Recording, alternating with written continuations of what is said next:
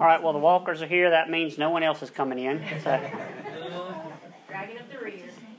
I've got 9:51, and when I timed myself during this lesson, it took me a little bit of time, so I'm going to try to get us out of here on time, if I can. Today's lesson, and for the sake of the online recording, this is a series of Sunday school lessons that we've been doing on the attributes of God. And it's really been a scratch the surface or devotional type level, loosely based on a book by Mark Jones called God Is. We've been utilizing that book primarily to know what attribute we were going to talk about based on the title of the chapter. So today is dealing with God's anger or His wrath. And Mark Jones actually, I think for the sake of consistency, titles this chapter God Is Anger. But we actually need to qualify that a little bit, as does the author of the book. So last week we talked about God's justice and really His righteousness. Today we're going to talk about His anger and His wrath, and those words will kind of be interchanged a little bit, just like last Sunday, the words of righteousness and justice were interchanged a little bit. Further, we're going to see, and if you remember from last week, really dealing with God's anger and His wrath is really better understood as an expression of His justice, right?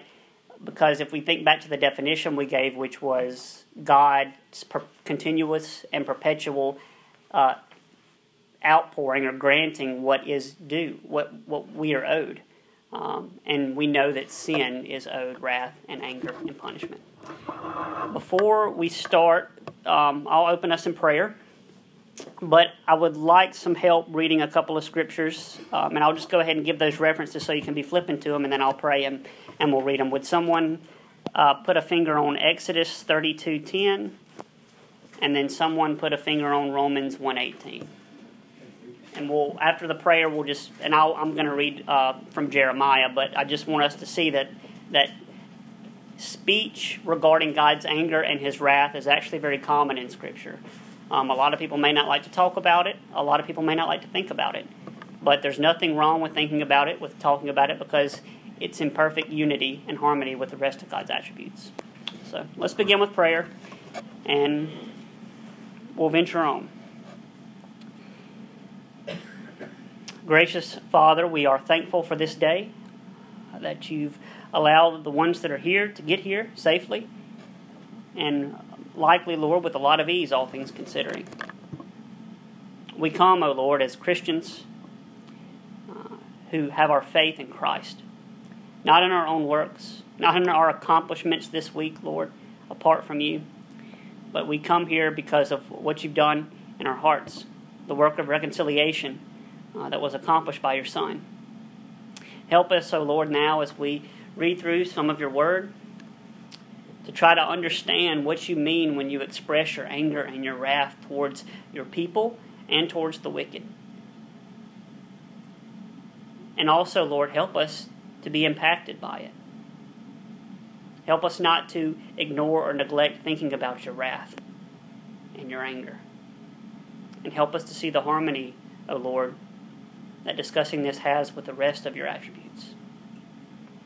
Cause the worries and concerns that we all bring with family, with work, with just the day-to-day activities of life and the things it throws us to fade away, Lord, as we gather for worship. And draw our minds anew to the gospel. Draw our minds anew to Your majesty and Your holiness and Your righteousness. And help us, O Lord, by Your Spirit to worship You in spirit and in truth. It's in Jesus' name we pray these things. Amen.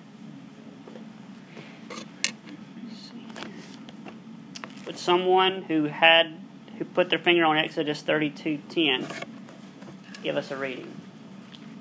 This is just a FYI. This is a myth where the people of God actually made the golden calf while Moses was away with the Lord on the mountaintop.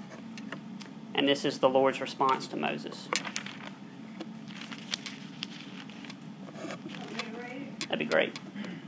Now, therefore, let me alone, that my wrath may burn hot against them, and I may consume them, and I will make of you a great nation.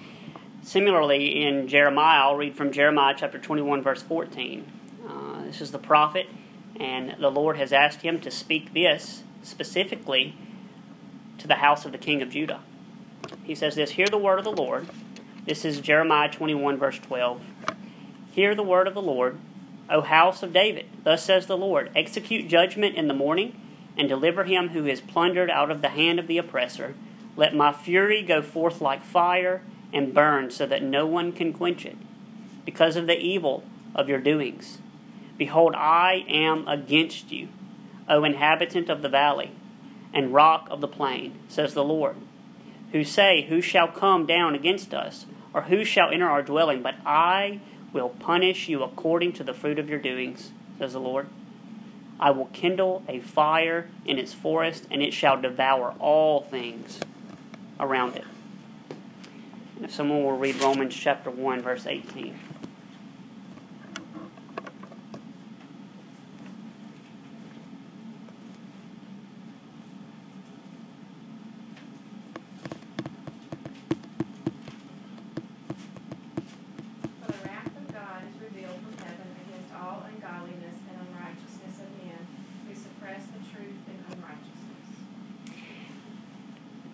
As I said, the anger and wrath of God really stems from what we discussed last week.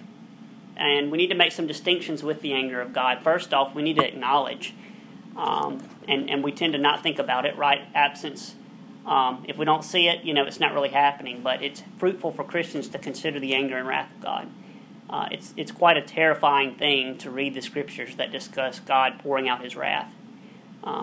Maybe it would be more terrifying, of course it would be, for us to have been in the world whenever the flood came than reading about it, or with what happened to Sodom and Gomorrah, or with the plagues that happened in Egypt. We need to acknowledge as Christians, and we need to long for, I think, a sense to really feel a sense of terror at times when we think about and we read the scriptures that discuss God's wrath and his anger.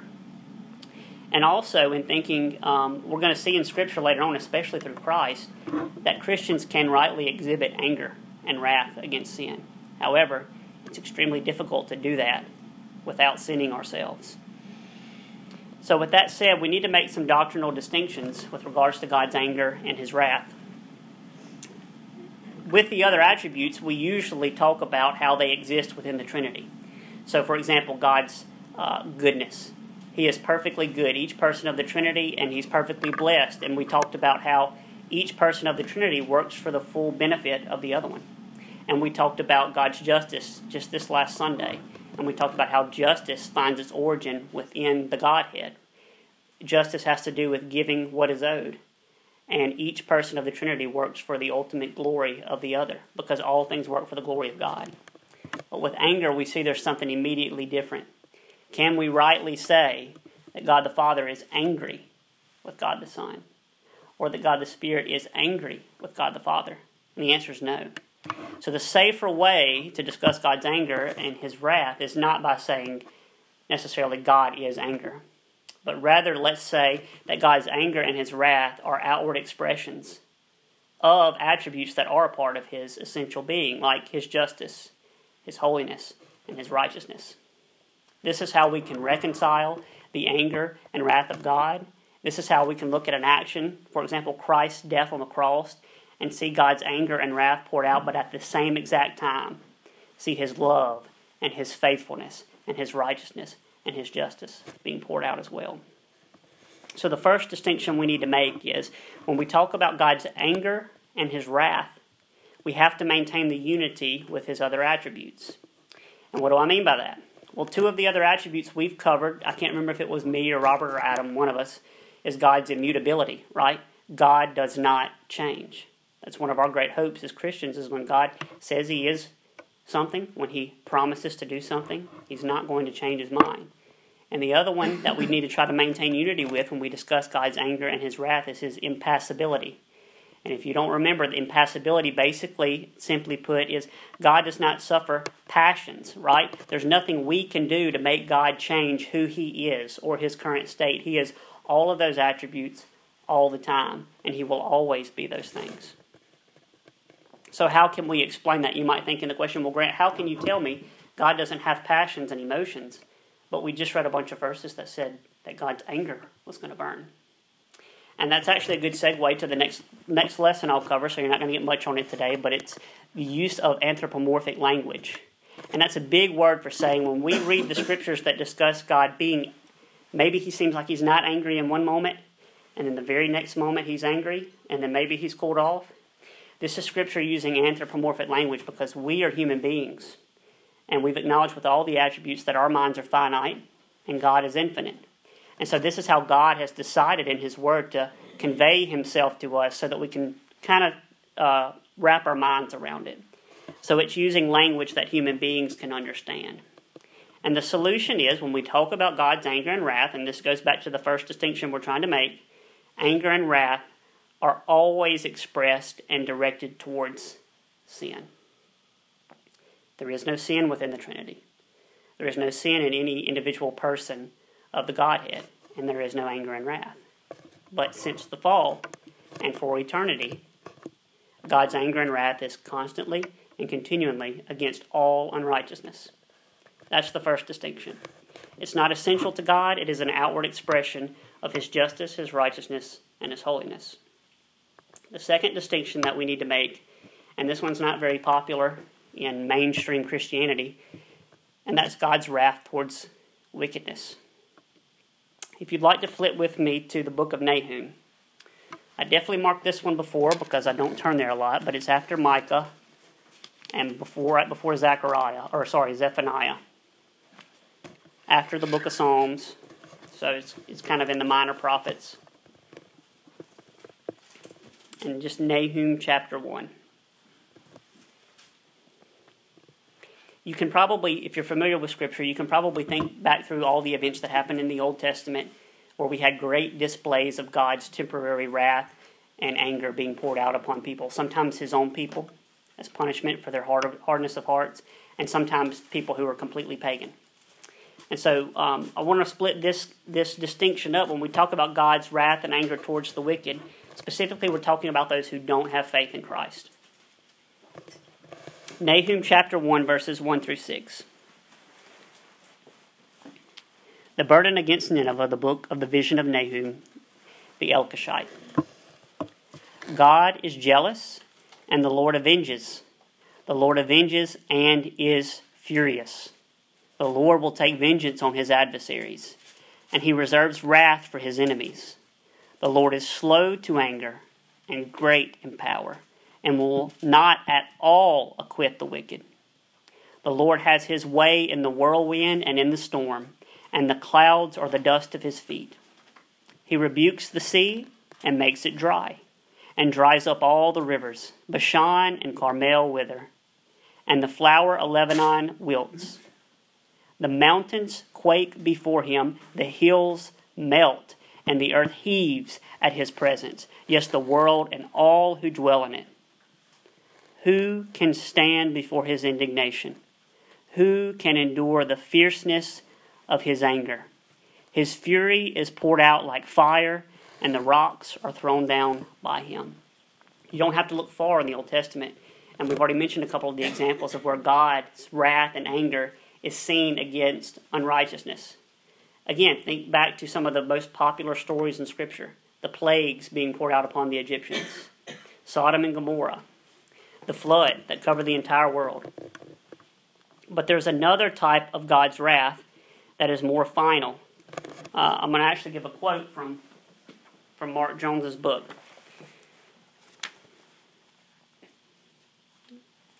From page 195.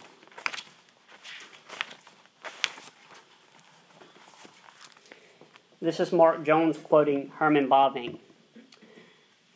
As Bavinck attests, this wrath is terrible, inspires dread, brings pain, punishment, and destruction. Moreover, God's wrathful judgment will only reveal itself in all its power in the future in the day of wrath. And then that ends Bavinck, but Mark Jones continues with this sentence. He says, the fact of hell as a place of eternal punishment reveals the anger of God. So the distinction I'd like us to understand with God's wrath towards the wicked, sin that is against an infinite and eternal God warrants and is owed eternal and infinite punishment. So we see the necessity of hell. There are Christians out there that do not like to acknowledge an eternal, everlasting punishment. But we cannot. If you understand the attribute of God's justice, and that He's infinite, and that He's eternal, this is the reason why we have a place for eternal and everlasting punishment. And further, if that's not convincing enough for you, we will look at a few scriptures that discuss God's everlasting destruction of the wicked. So the eternal punishment, hell, is the eternal outpouring of God's anger. A little proof text for that will be it can be found in 2 Thessalonians. You don't have to turn there if you don't want, but it's 2 Thessalonians chapter 1, verse 9. An extremely long run-on sentence, but I'm just going to have to pick from and start at verse 6, I think. So 2 Thessalonians chapter 1, verse 6 through 9.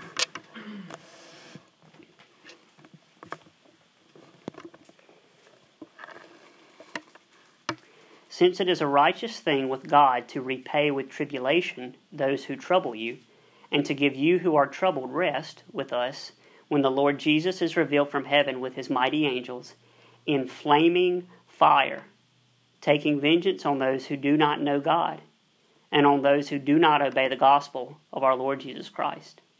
These shall be punished with an everlasting. It doesn't say with a 10-minute roast and then it's done. It says, these shall be punished with an everlasting destruction from the presence of the Lord and from the glory of His power, when He comes in that day to be glorified in His saints and to be admired among all those who believe, because our testimony among you was believed. So the first distinction we made is that God's anger and His wrath is better and more safely understood as an outward expression of His justice and His righteousness and His holiness. And the second distinction we make is we have large amounts of evidence, a high number of verses throughout Scripture that discuss God's anger and His wrath against all wickedness, all unrighteousness, and sin. There's not a single act of wickedness, there's not a single sin that is going to go unpunished. And in fact, sin, and we've seen in the Scriptures, a single sin is deserving and is owing of an eternal, infinite punishment. And that we know and we confess that is hell. The third distinction, and here's a question. Can God's anger be upon the believer?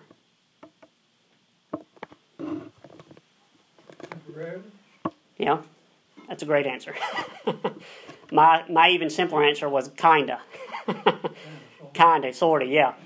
So Mark Jones qualifies it as well. But the reality is we have evidence in Scripture that we can still receive punishment here on earth for our disobedience. God still punishes us. God still can be displeased with the way we behave, with the things that we do. And that's actually a comfort, because that also means that God can be pleased with some of the things that we do as Christians. In our individual walks, in our families, as we serve our churches, how we work, these are things that can actually be pleasing to God, through Christ working in us. But the flip side of that is He can also be displeased with us. But it has to be qualified. Obviously, a part of our confession is we know that on the cross, what was satisfied on our behalf? What was one of the things that was completely satisfied? Punishment for our sin. Right. The wrath and anger of God that was bent towards the elect because of all of our sins was completely atoned for. So how then can it be that God still punishes Christians in Scripture for their disobedience? I'd like to point us to our own confession, the Westminster Confession of Faith. We actually looked at this last week. I can get into my phone here. And we looked at this same chapter on justification to give a reading on how God is eternally concerned with justice. In the same chapter, Westminster Confession, chapter 11, Roman numeral 5, we read this. God doth continue to forgive the sins of those that are justified. And although they can never fall from the state of justification, yet they may, by their sins, fall under God's fatherly displeasure, and not have the light of His countenance restored unto them, until they humble themselves, confess their sins, beg pardon, and renew their faith and repentance. So I think a more accurate way to discuss God's anger or displeasure or rebukes towards the saints, towards those who have faith in Christ, is to discuss it within the phrase fatherly displeasure.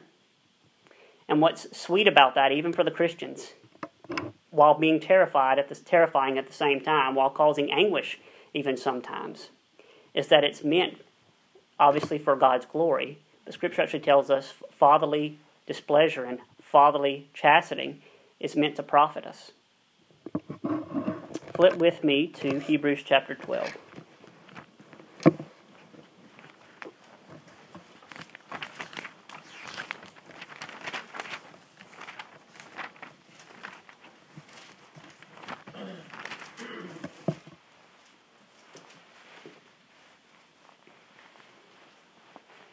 Before we read this, just think of a quick example of God's fatherly displeasure on one whom Scripture says was a man after God's own heart. When David sinned with Bathsheba, there's all sorts of complicated mess going on in that event. And Bathsheba was with child. And David wanted that child to be saved. Right? He fasted. He prayed. It seems sincere, at least the account we read in Scripture. And what did the Lord do? The baby was still taken. Punishment was still given. And later what happened? David was restored.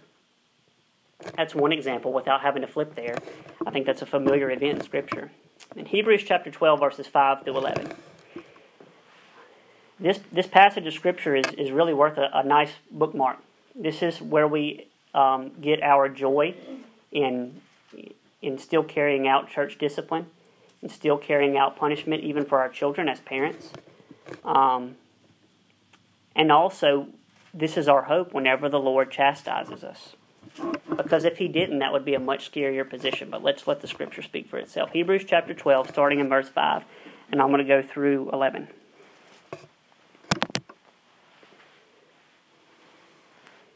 And you have forgotten the exhortation which speaks to you as to sons.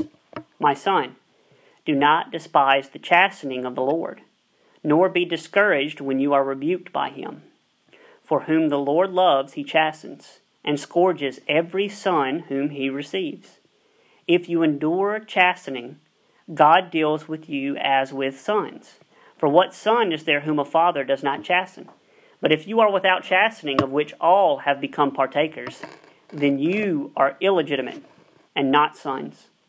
Furthermore, we have had human fathers who corrected us, and we paid them respect.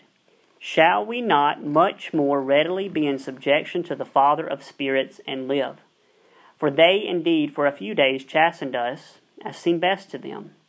But He for our profit, that we may be partakers of His holiness. Now chastening seems to be joyful for the present, but painful. Nevertheless, and this is very important, afterward it yields the peaceable fruit of righteousness to those who have been trained by it. This verse is sweet to the Christian because it acknowledges that God is not someone who just gets some great pleasure in just dealing out punishment even to His sons and daughters. But He does it because it brings Him glory, but He also does it because it benefits us spiritually. We as parents don't always like to deal out discipline to the children. In the moment of it, it can be quite frustrating. It can be sad. But we do it because of this same concept. Because we know in the long run it benefits their spiritual condition. The same way within a church, when the officers of a church have to deal with sin in the church, it is never fun. Ministry can be messy. But they do it out of a love for the sheep. We discipline our children because we love them. And what's incredible about this is all this is modeled and reflected on God's disposition towards us as His children. He does it because He loves us. He does it because it profits us, even though it can be painful at times. It's important to be reminded of this Scripture as well because it gives us a reason to be obedient.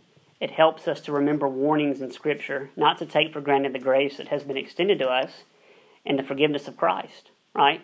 Because there are still commands we have to be obedient to. So, that was a lot of information, but I really just want to get across three distinctions. Number one, anger and wrath, not part of God's essence. better understood as an outward expression of his justice towards sin. And number two, because of God's justice and righteousness, we can understand why there is a hell. Why God can pour out anger and wrath and vengeance upon wickedness, because it goes against his character. And he has an infinite and eternal character. And number three, we as Christians can still expect to be punished and to fall into fatherly displeasure when we are disobedient. So let's look at the God-man. Let's look at Christ for a moment. Is there anything unique about God the Son that would need qualifying from God the Father? And in studying this and looking at how Mark Jones handled it, I think there are at least two things we need to make mention of. Did Jesus, can you think of any examples maybe?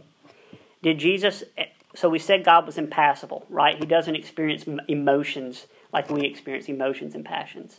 But does Jesus, who has humanity, does he experience emotions? And if so, what are some that you may think that he does express? Well, just think about it in the Bible, when Lazarus, the deal with Lazarus. He wept. The most famous verse about it. Yeah, one of them, or the shortest. Yeah. We know from other scriptures, so you think about when Jesus was tempted for those 40 days, and Scripture tells us after that time was over, what? He was hungry. There's another example in Mark chapter 3, verse 5, if you want to flip there. I think I've got that written down right. Yeah. So Jesus, this verse is describes a Sabbath day, and Jesus is being questioned on is it lawful to heal on the Sabbath.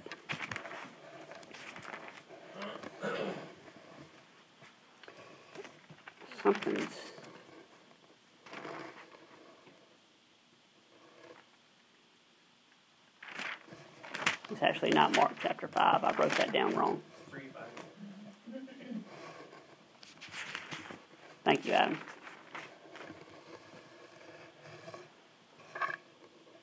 And when he, this is Jesus, and when he had looked around at them with anger, being grieved by the hardness of their hearts, he said to the man, stretch out your hand, and he stretched it out, and his hand was restored as whole as the other. Jesus also demonstrates the twofold anger that we saw in God the Father. Jesus many times openly rebuked the Pharisees and the Sadducees as being honestly enemies of the kingdom.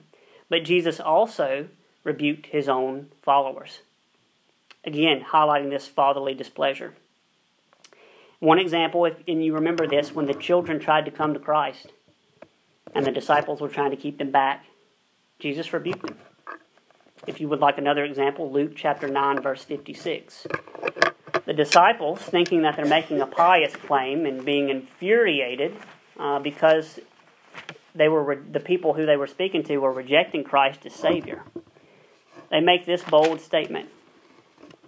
Luke chapter 9, verse 56.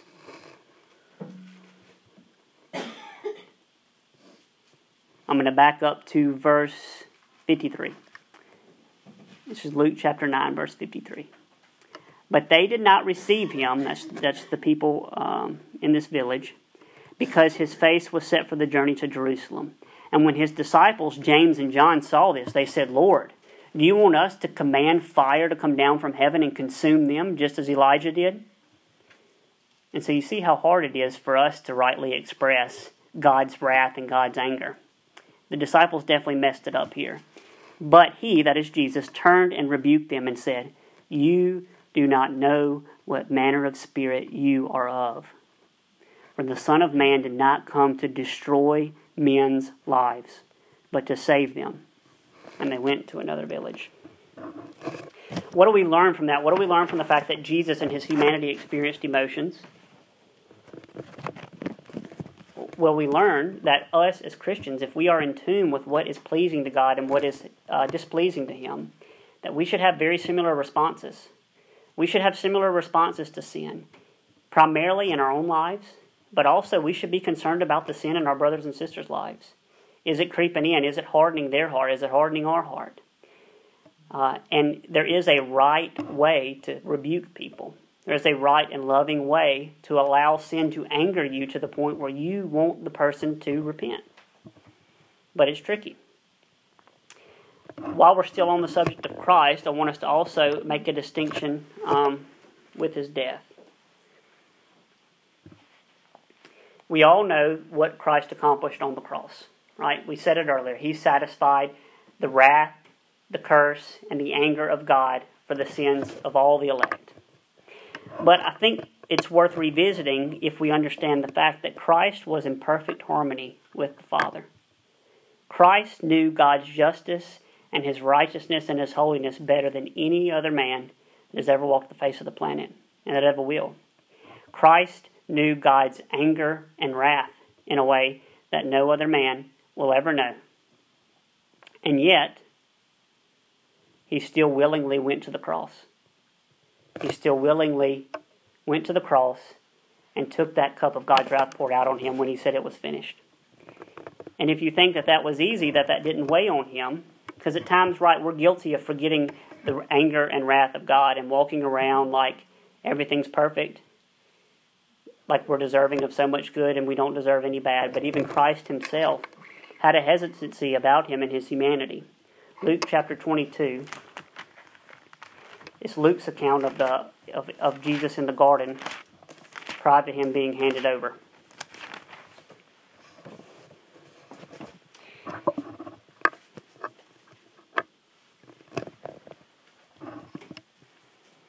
Luke 22, verse 41 through 44 says, "And he was withdrawn from them about a stone's throw, and he knelt down and prayed, saying, Father, if it is your will, take this cup away from me. Nevertheless, not my will, but yours be done. Then an angel appeared to him from heaven, strengthening him, and being in agony, he prayed more earnestly. Then his sweat became like great drops of blood falling down to the ground. When he rose up from prayer and had come to his disciples, he found them sleeping from sorrow. Then he said to them, Why do you sleep? Rise up and pray, lest you enter temptation." What we see on the cross is really the clearest picture that we have as Christians in time and space of both the outpouring of God's holy and righteous wrath and his love. Christ willingly did that to save the ones that God the Father gave him. So some applications that we can try and draw from this. I was able to come up, or limit it, I guess, to 3. I think I'm doing okay on time.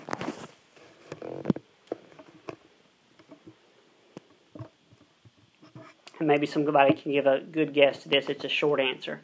The first application that really came to mind for me is, what is our appropriate response? When we understand God's anger, when we understand his wrath, when we see that demonstrated in Christ, when we see that demonstration on the cross, when we see what great lengths God went through to punish sin and wickedness all throughout Scripture, what is the Christian's appropriate response? It's a word we really don't talk about a lot. It might even be coming up in one of your sermons. It's fear. Is it appropriate for the Christian to fear the Lord? I sure hope so. We have plenty of scriptures that encourage us to fear God. Not just because it's owing to him, and it is, but because it actually helps us. It helps us stay away from giving in to temptation. Genesis chapter 3, verse 10 is the first account that we have of disobedience. It's the first account that we have of sin and wickedness before God. And it's the first account we have of man's response to that. There's plenty of negative things that we can say about how Adam acted and interacted with his wife in the fall. But there's something I think we can learn from Adam, even in his direct response to the Lord after God is looking for him. Genesis chapter 3, verse 10. I'm going to start in verse 9. Then the Lord God called to Adam and said to him, Where are you? So he said, I heard your voice in the garden, and I was afraid, because I was naked and I hid myself. Adam's actions were entirely wrong when he disobeyed the Lord.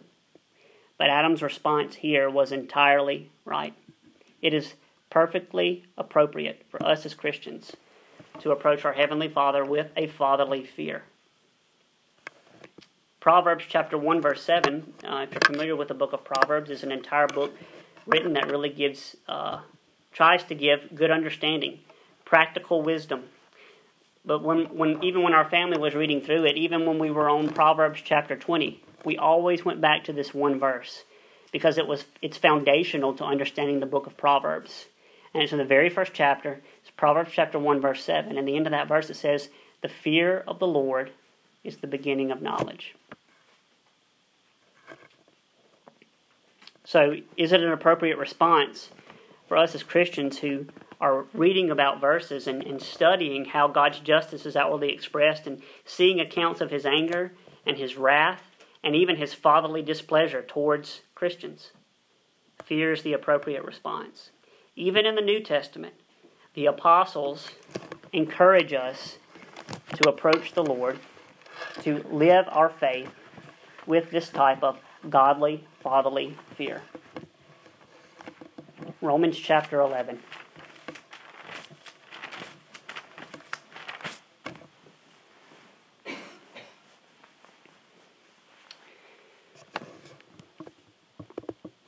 Romans chapter 11, starting in verse 19 through 21.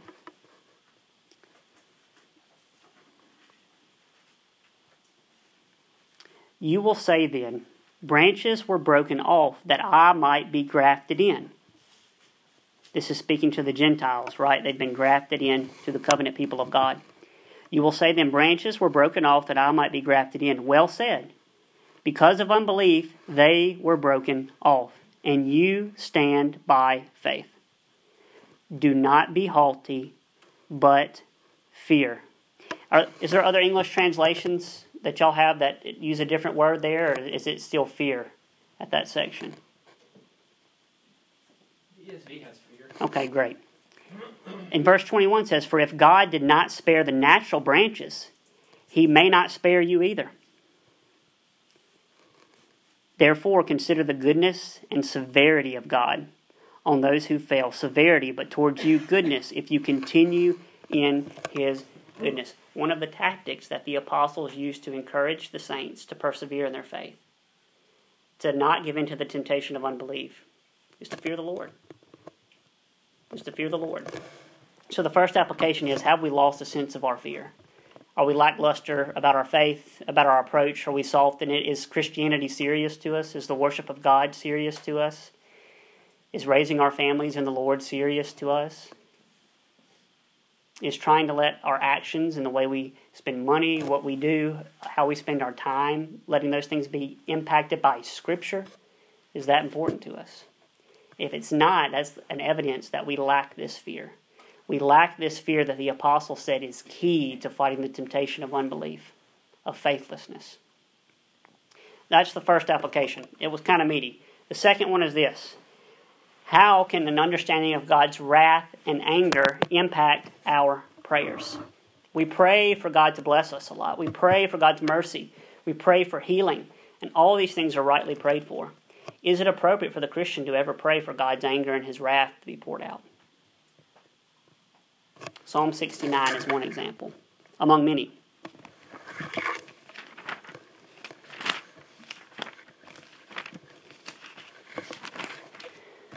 Listen to David's prayer towards those who are persecuting him. Psalm 69, verse 24 through 28. Pour out your indignation upon them, and let your wrathful anger take hold of them. Let their dwelling place be desolate. Let no one live in their tents. For they persecute the ones you have struck, and talk of the grief of those you have wounded. Add iniquity to their iniquity, and let them not come into your righteousness. Let them be blotted out of the book of the living and not be written with the righteous.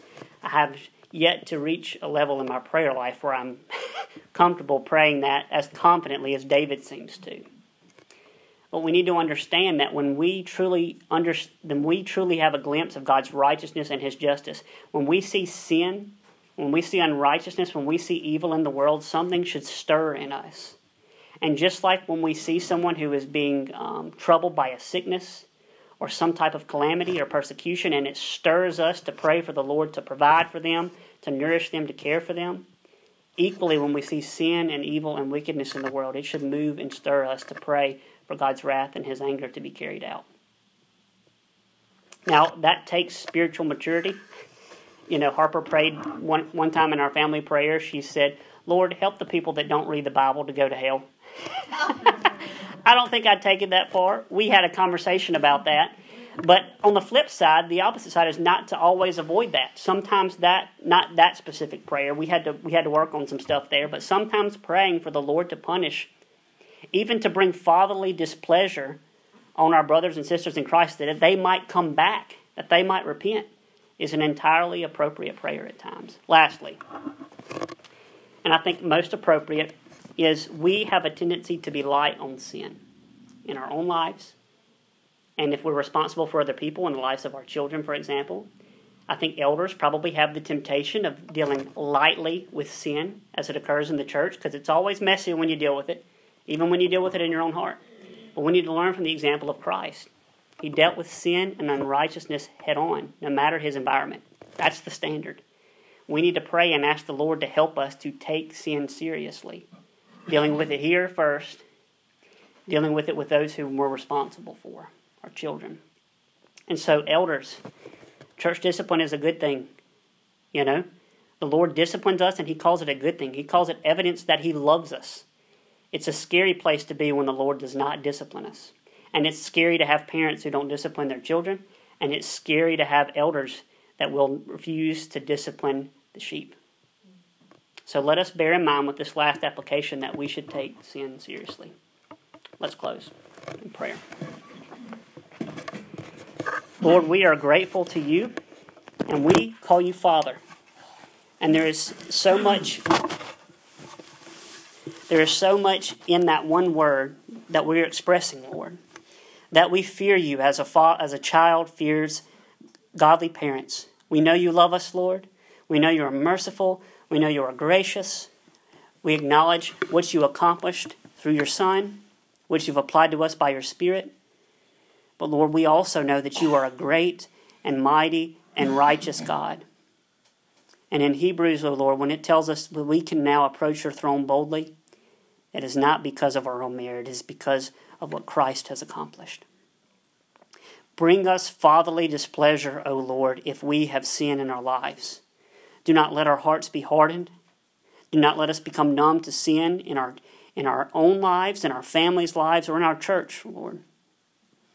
Help us this day to consider, as we enter into our formal time of worship, where sin may have taken root, and instead of responding in fear, O Lord, we've just become hardened. We've just become numb. Soften our hearts, Lord. It's in Jesus' name we pray. Amen.